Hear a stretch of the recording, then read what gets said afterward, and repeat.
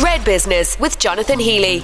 Hi there, and thanks very much for joining us. Coming up on this episode, we're going to talk about Italian movies and Brazilian food, both coming to Cork. But first of all, let's talk music. Live at the Marquee, finally back after 2 years, and the lineup announced in the last few days is really, really impressive. We've got the Coronas, Olivia Rodrigo, Tommy Tiernan, Darrow Breed and Christy Moore, and lots more to come. It's great to see such activity and the opportunity to go back to gigs as well. The Marquee is the brainchild of Irish music entrepreneur Peter Aiken. Hiya, Peter. Not too bad, how are you? I'm very well. Look, I suppose we have to begin by talking about the Ed Sheeran gigs. They were great for everyone who went to them. How are they for you from the promoter side? They're great. It's amazing to be involved with an artist like Ed, and also with a production like that. He's really, he's pushed the boat out and come up with, every time you think you've seen everything in live music and live production, somebody else comes and does something completely different, and that's what he's done. And to put he's always been known as being a solo artist, but he put a band around him, and then he's come up with that amazing spectacle, that I don't know if anybody will ever top it, unless he does it himself. Yeah, that is possibly the challenge he set himself, all right. The fact that you had Barky Queeve full to the rafters 2 nights in a row, I know we've had a dearth of concerts, Peter, and we're desperate to kind of get out there. Does it show the appetite we have for live music? Yeah, definitely. There's huge interest in live music. There always has been. It's well documented that Ireland punches well above its. I think it's the biggest concert going population in the world. And everybody knows it, and that's why it is attractive to people, because there's such an appetite and such a you can see the reaction that Ed gets got in Cork and Limerick and Dublin. And I've been to gigs all around the world, and I've seen artists, and it's true, they don't get that type of reaction anywhere else, What I found unusual about the gig, and it was a good thing, was that you had grannies, you had people of our age, and you had small children, all at the same event, all enjoying themselves, and you committed to an artist across generations, which is rare. Well, I think that's why it's such a big concert going public. People, they go to everything, and it's the same when we did Bruce Springsteen. You have 3 or 4, you have 3 generations at it. The same that why Garth Brooks is such a success is that it's all age groups go to it. Irish people don't tend to pigeonhole themselves into anything. They love all sport, rugby, Gaelic football, soccer. So it's the same with, thank God, with the concert industry. In a lot of countries around the world, people are, they're either into rock music, or they're into pop music, or they're into folk music. But in Ireland, we seem to be into everything, and that's great. And it's a testament to, also the great radio stations we have all over Ireland that aren't just playing top 20 but play everything, Absolutely. Well, Ed, you're speaking on Ed FM, as it became for a couple of days. We've added the R again now, just purely for licensing reasons. Great job. The one thing that we missed though was the Marquee, and 2 years. I mean, I have 2 gigs that I have to go on the Marquee that were put off, and it's back. I mean, has the tent been out your back garden all this time, Peter? No, we bring that in. No, they the same for the tent people. They've had no work for 2 years, so they're delighted to be getting back, and the stage as well. They have, we bring that in from Malta, the stage, so they've had no work for 2 years either. So this year we can look forward with confidence. These events are going to happen. We can say that now, thank God. What can people look forward to? Well, it's a wide range, and we're bringing in possibly the biggest female pop star in the world at the moment, in Olivia, and then we're bringing back crowd favourites like Chic and Nile Rodgers and Chic. Crowded House make their debut. Pet Shop Boys are making their debut in Cork. We have everything like from the phenomenon that is Joanne McNally. She's sold out 50 nights in Vicar Street. She's got a sold out night in Cork. To the old stalwart, the stalwarts of Tommy Tiernan, Darrow Breed and John Bishop is doing 2 nights. To, Flat Out Rock in the National, Simply Red, and the Great Irish Acts and the Coronas, so it's, and also Christy Moore, who's again has got another sold out show. So it's a testament to the Cork people, how much they like the Marquee and how much they go to it, because again, when you look at the numbers and the amount of people that are coming to it, it shows you why Cork would have, if it had an arena, would be a very successful arena, For me, it just stands out that it's such a versatile space. You can put Anthony Want into the Marquee. Anything. And, you can have a great music concert on a Wednesday, followed by a comedian on a Thursday. Both sell out and everybody has a good time. We need that in Cork, don't we? Oh, definitely. And it's been good. And it's been a great experience since the day I went in there, the first day. And dealing with Cork City Council and all, and then the police and all the local authorities. It couldn't be more helpful, that's to be honest. And, and the artists love it. That's why they keep coming back and people keep asking about it. They don't even say Cork now. They just ask me about, can they play the Marquee next summer? But you have to get the right balance. You can't have too much rock. You can't have too much pop. You can't have too much comedy. You have to be able to do 21 nights. You need to have that diversity, and it's great when you bring it up. Olivia's going to close it now. I mean, the next time she comes to Ireland, she's going to be doing 4 nights at the Point or something, Yeah. Well, you have a track record there in the Marquee. I remember Pink coming there when she was really hitting the ground, and you had her in the Marquee early. Yeah, same as Lady Gaga, Yeah, you could Lady spot Gaga these. was a big, Bob Dylan, and you think about it, Roger Waters and, Neil Young playing it. I mean, there was no reason they'd ever go to Cork before that, so... And people like it, they like the tent, they like the backstage, they like the catering, they like the Cork hotels. I mean, I've never heard anybody not have a good experience going to Cork. Yeah. Well, again, we open the arms with hospitality. That's one of the things we do. There were questions, of course, Peter, because that site is due for redevelopment. We know that whether the Marquee would ever go ahead. You have it this year. I mean, is part of you always want to do something like this in Cork, even if that site's not available? Yeah, of course. I mean, and Cork City Council are going out of their way to try to accommodate me in that as well, Yeah. Well, we've had 2 sites that we're looking at, but a couple of years ago they said the Marquee site they're going to develop on it, and so who knows what's going to happen in the future, Yeah. Well, I see it's up for. I seen the site in the paper there recently. It's gone up for sale. Yeah, so again, we just don't know, and we'll cross every bridge when we come to it. The last 2 years have told us not to plan too far in advance. No. So what night does the Marquee kick off? It kicks off on the 27th of May, a couple of weeks away. Okay, so we're in full swing, getting going, 21 nights. Tickets still available for some of the gigs, and I presume you can find out all the details, as always, on ticketmaster.ie. Yeah. Peter, keep them coming. We really enjoy the gigs. Thanks so much for taking the time. No problem. Thank you. Bye-bye. The only show in town for Cork business, Red Business. There are many reasons why people start their own business, with lockdown over the last few years bringing out inspiration for many. My next guest turned to cooking as a way to cope with postnatal depression, and actually recently opened her own Brazilian snack house on Kyle Street in the heart of Cork City. Renata Bertrand, how are you? Hi, I'm good. Thank you. How are you today? I'm very good. It's lovely to talk to you. The business, by the way, is called Golden Bites. I passed by it the other day. It's between the Cole Quay and North Main Street, and it's hard to miss, Renata. You've gone for pretty vibrant colours. Yes, a really shiny yellow, something to remind the Brazilian sunshine. Which we need, to be fair. We don't get much sunshine around here, so we'll take a little bit of imported sunshine. First of all, tell us about what you sell.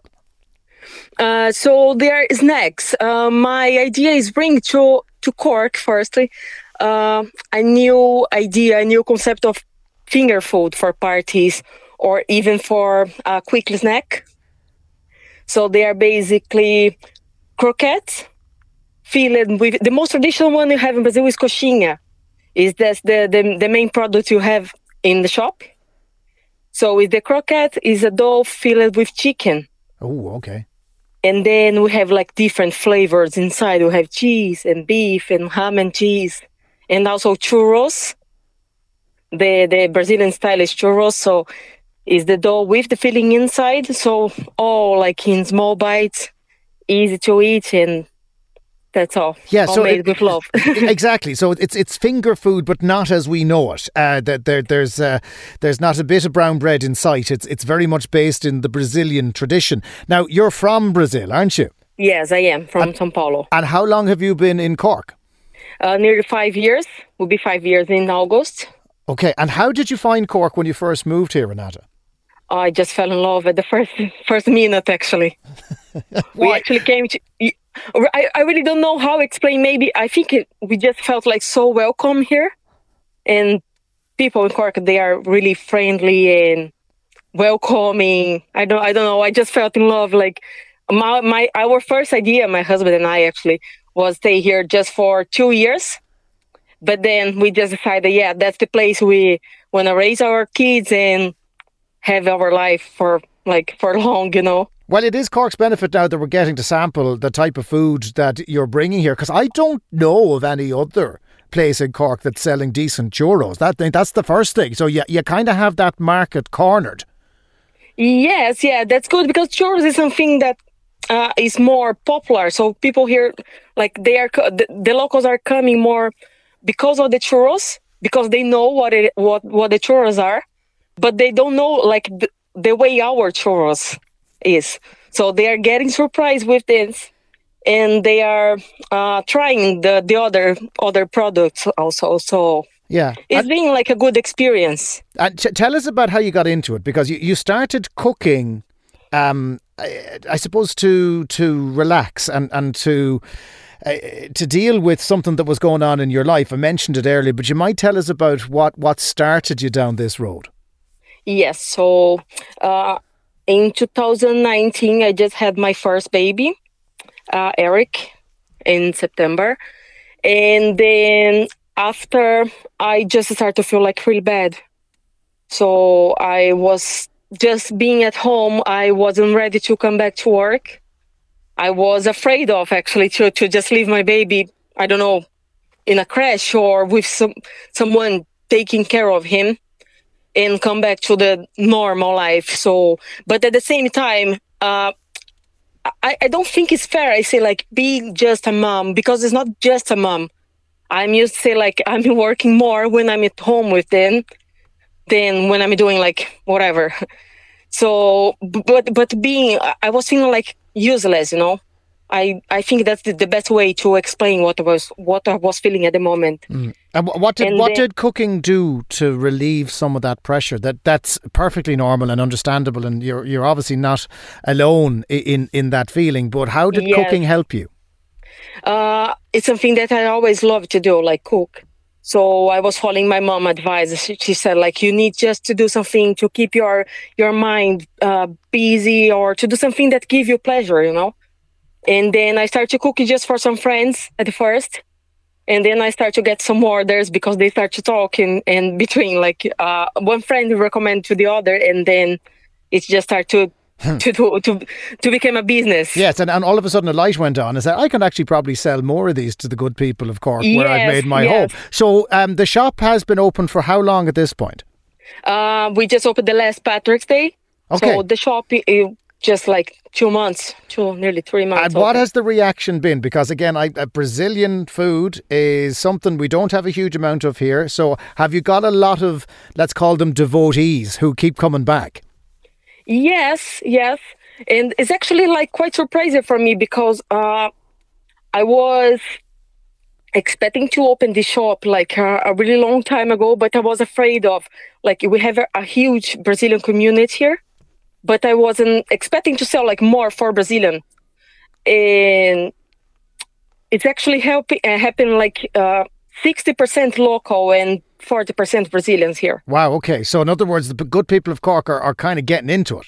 Yes, I think people in Cork, they are quite open to try like new food and new experience, you know. Renata, we wish you and everybody else involved in Golden Bites the best of luck. It is a beautifully vibrant yellow shop on street that you might not know the name of it, but it is Kyle Street. It's between the Cold Quay and North Main Street. Renata Bertrand, thank you so much for joining us on Red Business, and the best of luck to you. Thank you so much. It was a pleasure, and will be a pleasure receive you, and all the people will be welcome there in the shop to try our food. I'm coming in. I'm not going to wait too longer for this. This is something I'm going to have to probably try today. Yes, please come to try it. People will like to have like a bit of the Brazilian vibe there. Like, it would be nice. I could do with a little bit of that as well. Thanks, Renata. Thank you so much.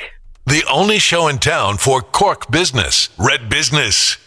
For the first time in the event's 30-year history, Cork is going to host the Italian Film Festival, which runs from the 19th of May to the 22nd. The full lineup for the festival is going to showcase 8 films altogether. Marco Giacchini is the director of the Italian Cultural Institute of Dublin. He's here to tell us all about it. Ciao, Marco. Ciao, buongiorno, grazie. Lovely to talk to you. Tell me a little bit about why you're bringing the festival to Cork this time around. Actually, as you said, it's the first time in Ireland that we propose this kind of format, which is a format of festival who already runs across Europe and the world since 30 years. So we found out that Cork, it was the right city because it has a long history of cinema itself. Cork is hosting a lot of festivals like Cork International Film Festival, Cork French Film Festival, and so on.